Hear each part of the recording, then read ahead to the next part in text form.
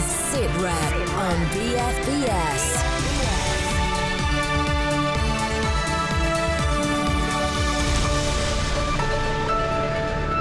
Remembering Operation Banner. The people are asking me, for God's sake, all over the place, are the troops coming in? They're dying for them. They have confidence in the troops. This is the normal banner which British troops always carry on in terms of security operations, and the gist of what they say is disperse or we will fire. I can see a generation being blasted into bitterness. Youngsters growing up, they'll never forget this.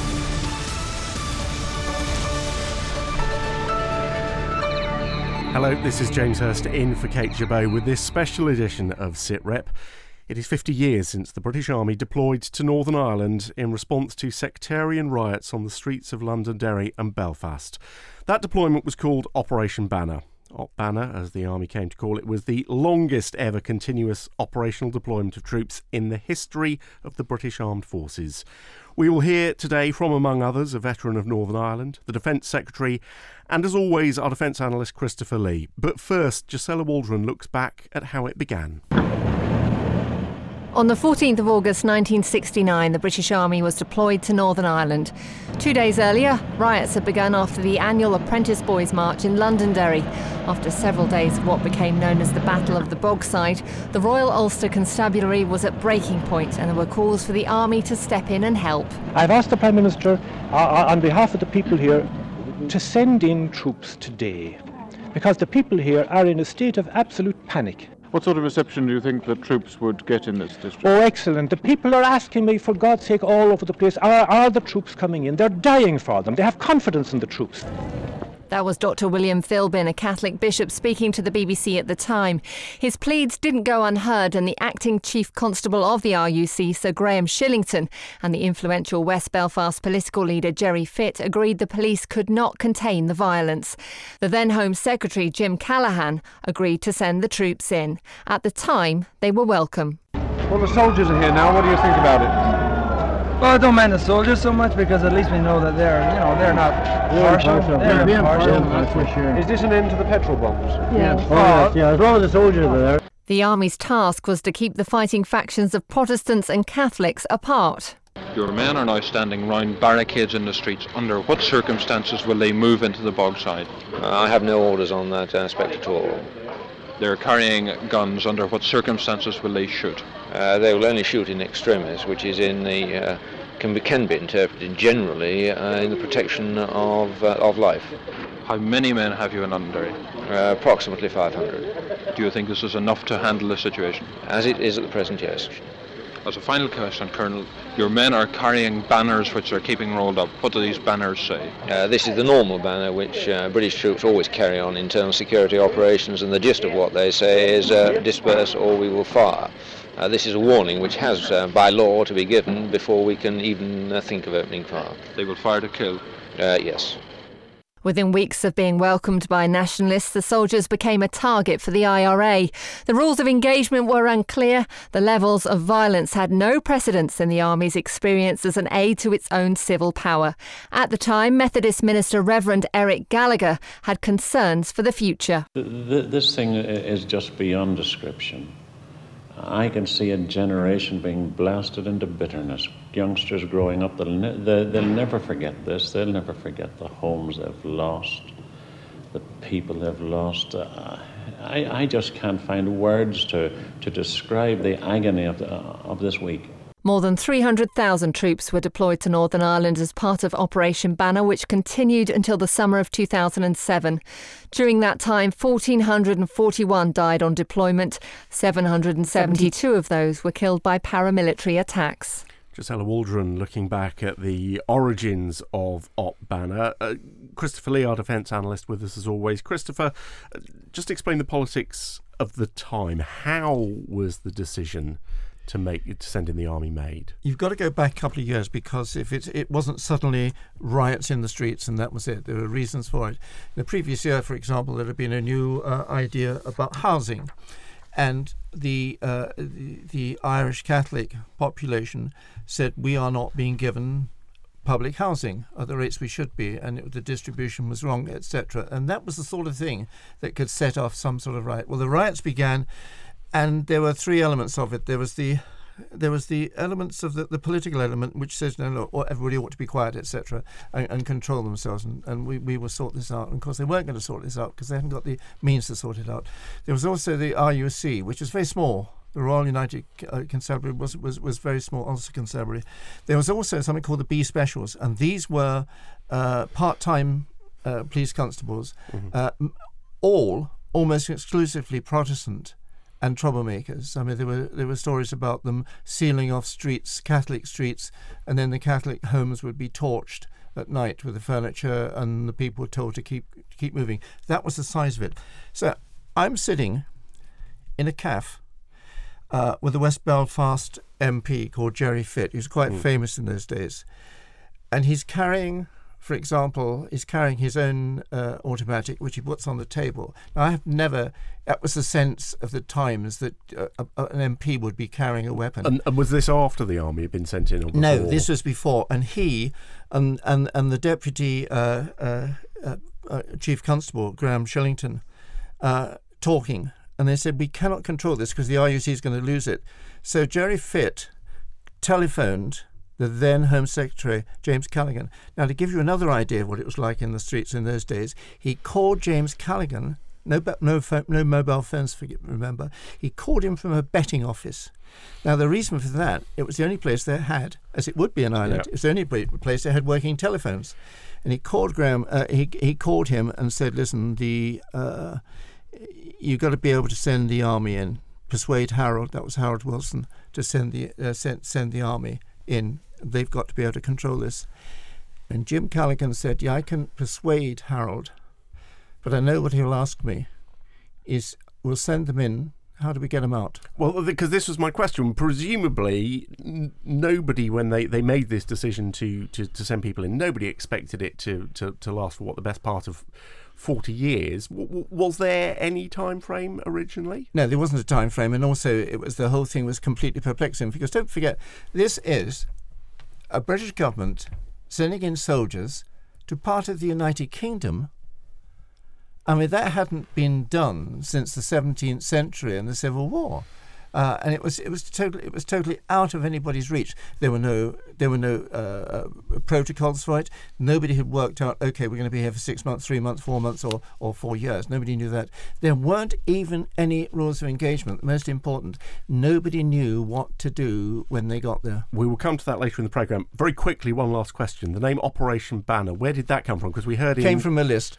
There was a list in the MOD. So nothing to do with the banners that we heard. No, it's a lovely piece of irony, but it came from a list. Okay. We'll come back to those rules of engagements a little bit later. But as Operation Banner is remembered, commemoration events have been taking place to mark the half-century since British troops were deployed to Northern Ireland. Now, yesterday, thousands of people attended a service of remembrance at the National Memorial Arboretum in Staffordshire, among them the Defence Secretary Ben Wallace.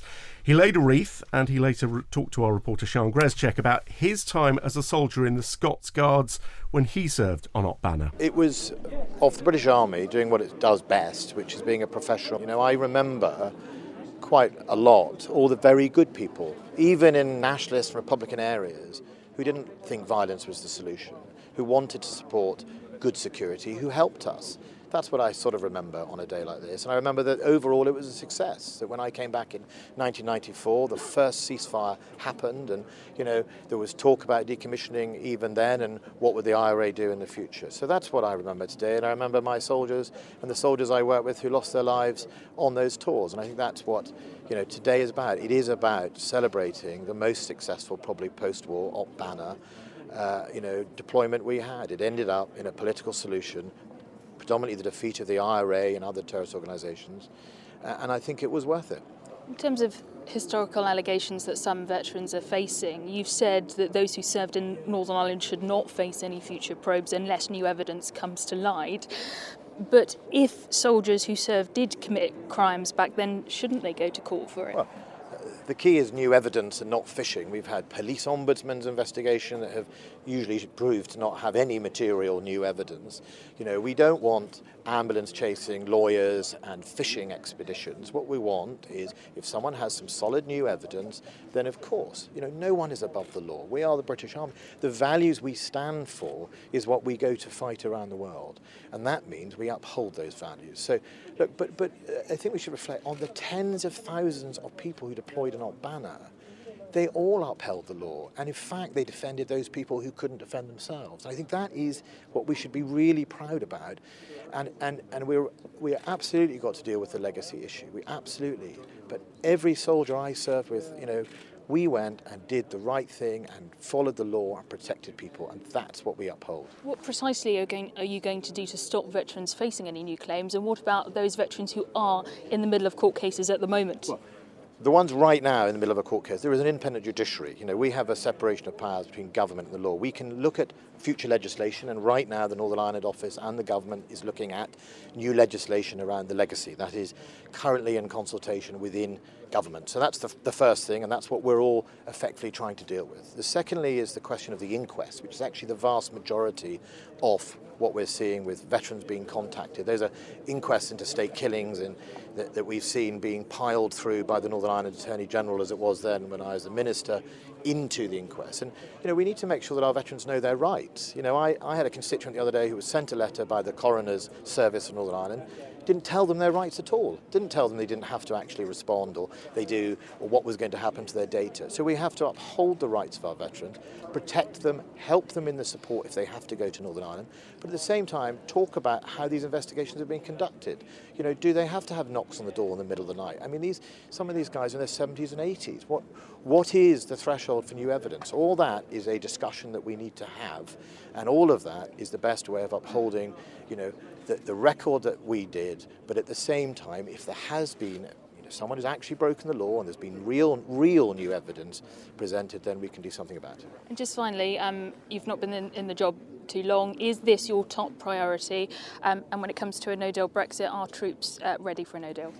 Well, on the no-deal Brexit, troops are ready. We have a pretty long record of, moving troops to task, of contingency planning. You only saw recently in Derbyshire, the Chinook helping, protect that village. That is our bread and butter as Britain's armed forces. So we are ready for Brexit.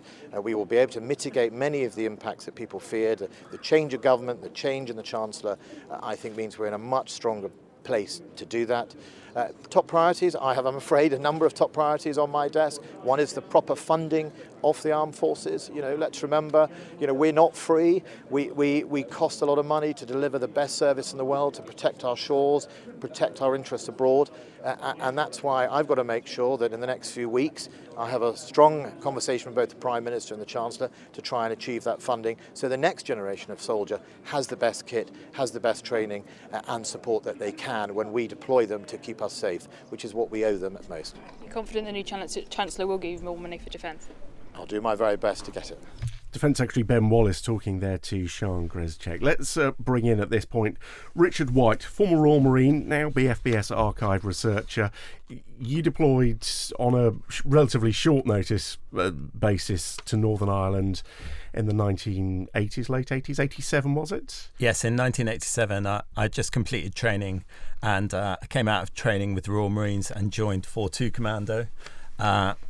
And we got sent straight away on an emergency to Fermanagh. How much notice did you get? It was a matter of weeks. Right. We did get some training in that time, though. So I just joined my rifle troop, which was part of K Company, and we were out on the ground. And it's a rural environment in Fermanagh. So if you think about Northern Ireland, there's the sort of conflict that took place on the streets in the cities where, there was much more rioting. And then on the other side of it, there was the kind of the rural cat and mouse, ambushes, booby traps, hedgerows, kind of along the border with Southern Ireland. And so how was it? Was 2 months you were out there? Yes, that's correct. What are your memories of it? Was it busy? Was it kinetic?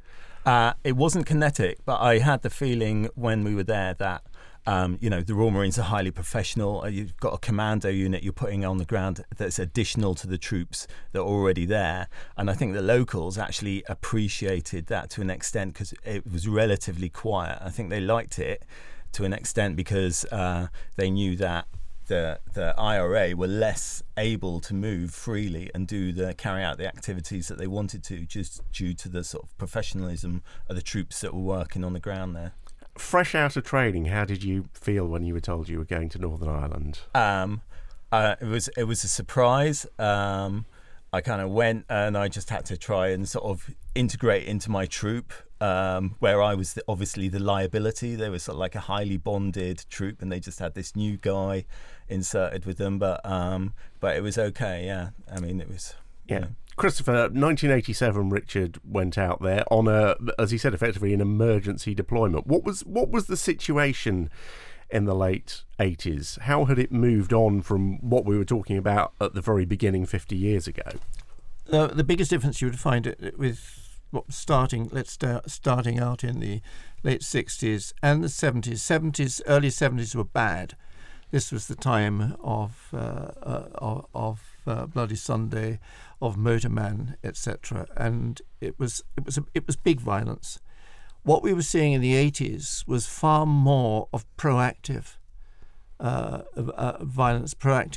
In fact, I'm not sure that we'd just seen before you went out, Richard, quite a sort of activity from the SAS where they'd taken out an IRA squad, hadn't they? Yeah, that's correct. Just before I went out, the reason that we deployed was because Loch Gaul took place, which was effectively two IRA active service units did an attack on a police station where they had a bulldozer with an explosive in the bucket, and they basically got ambushed after they detonated their explosives. They were ambushed by the SAS, and 8 members of the Pyro were killed. And that was probably the biggest hit that the Provisional IRA ever took in the whole 40 years in one go. Final thought for this section from you. I asked you how you felt before you went out. How did you feel when you came home? Did you feel different? I did feel different. It was quite short and sharp, but it was an interesting experience. We came back. Everybody came back from my tour, so from the Royal Marines. Still to come, the General and the Special Advisor reflecting on Operation Banner.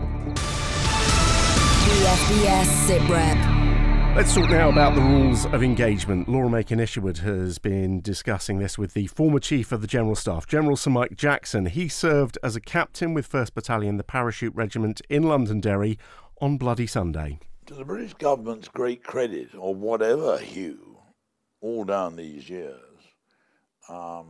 they broadly stuck with the criminal law as the legal response to the insecurity. It's true there was an Emergency Powers Act which gave the soldiers some limited powers, the right to stop and search, the right to search property, the right of arrest, which some will see as pretty radical stuff to give soldiers these powers, but I would argue that it was a measured response. So we had the law as it was, and still is, broadly speaking, which allows any citizen, not just a soldier, and there was nothing here particular, to have the right of self-defense. Now, what does that mean? Well, the law is less than entirely precise in the matter, with the greatest respect to the lawmakers, when it talks about reasonable force. What is reasonable? It's left to a jury. It's left to a jury to decide whether this or that action in the circumstances was a reasonable use of force.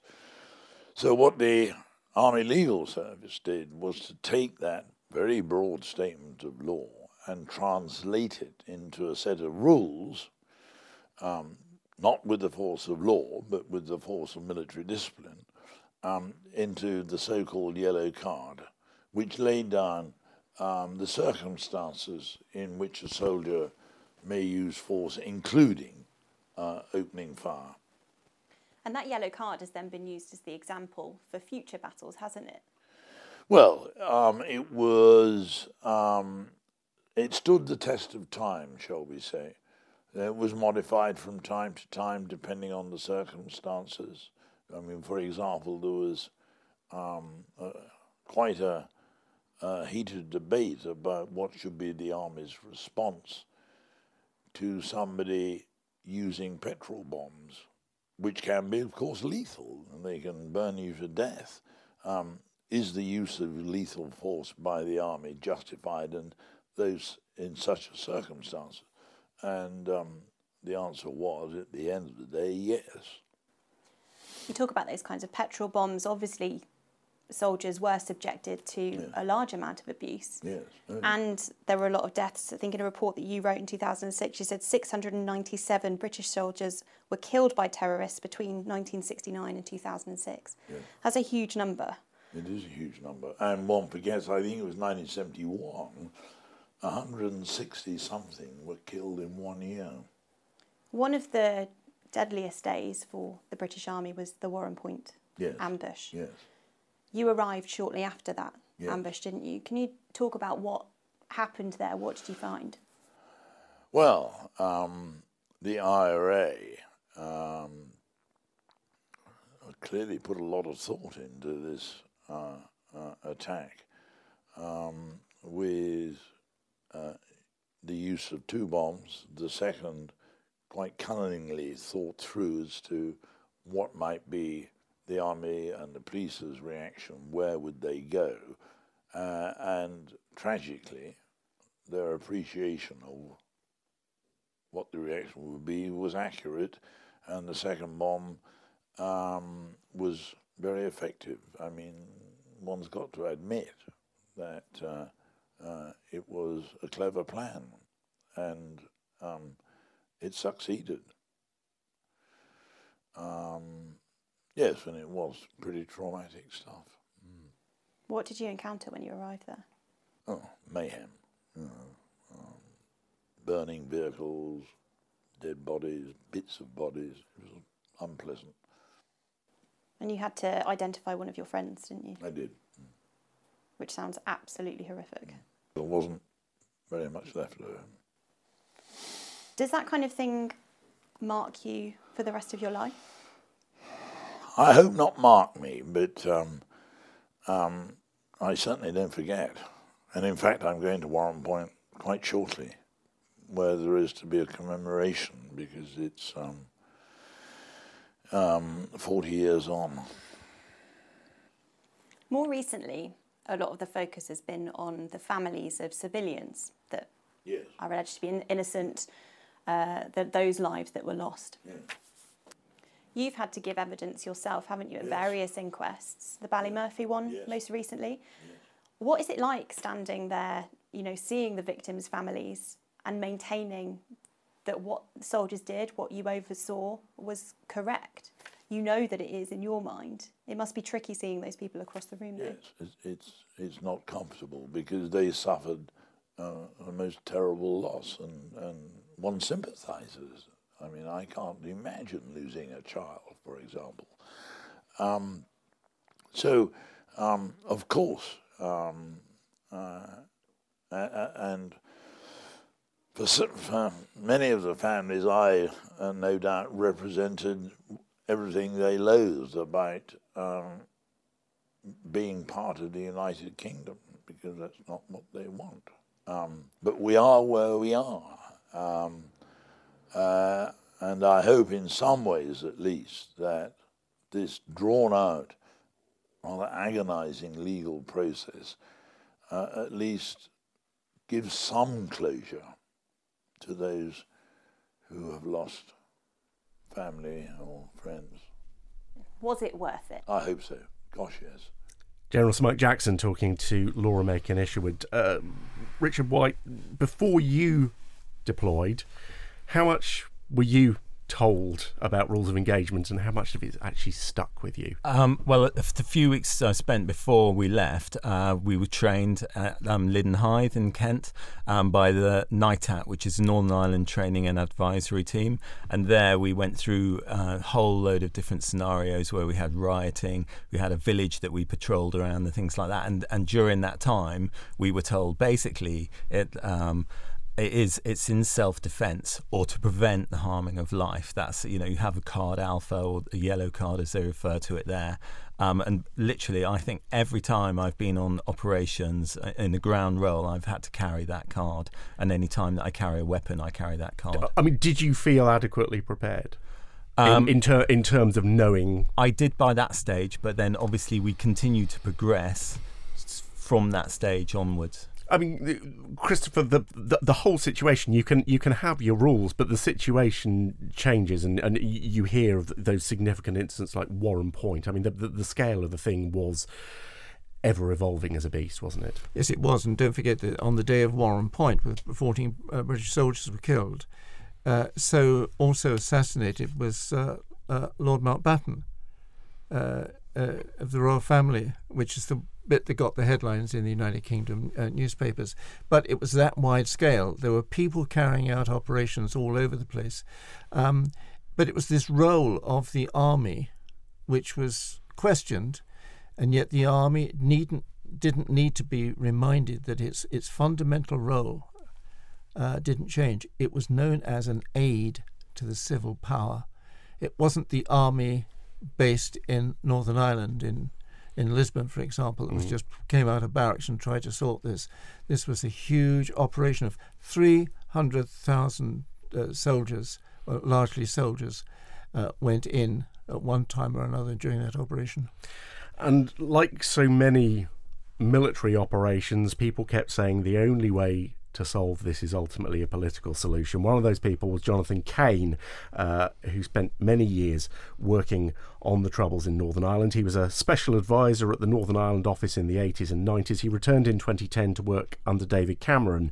Now a member of the House of Lords, Baron Kaye told us that the British government in 1969 had no choice but to send in the troops. It's 50 years ago, and if you think back to that time, the RUC was a very small force, and so when rioting breaks out in Londonderry and then in Belfast, it simply did not have the resource or the capacity to deal with the situation, frankly.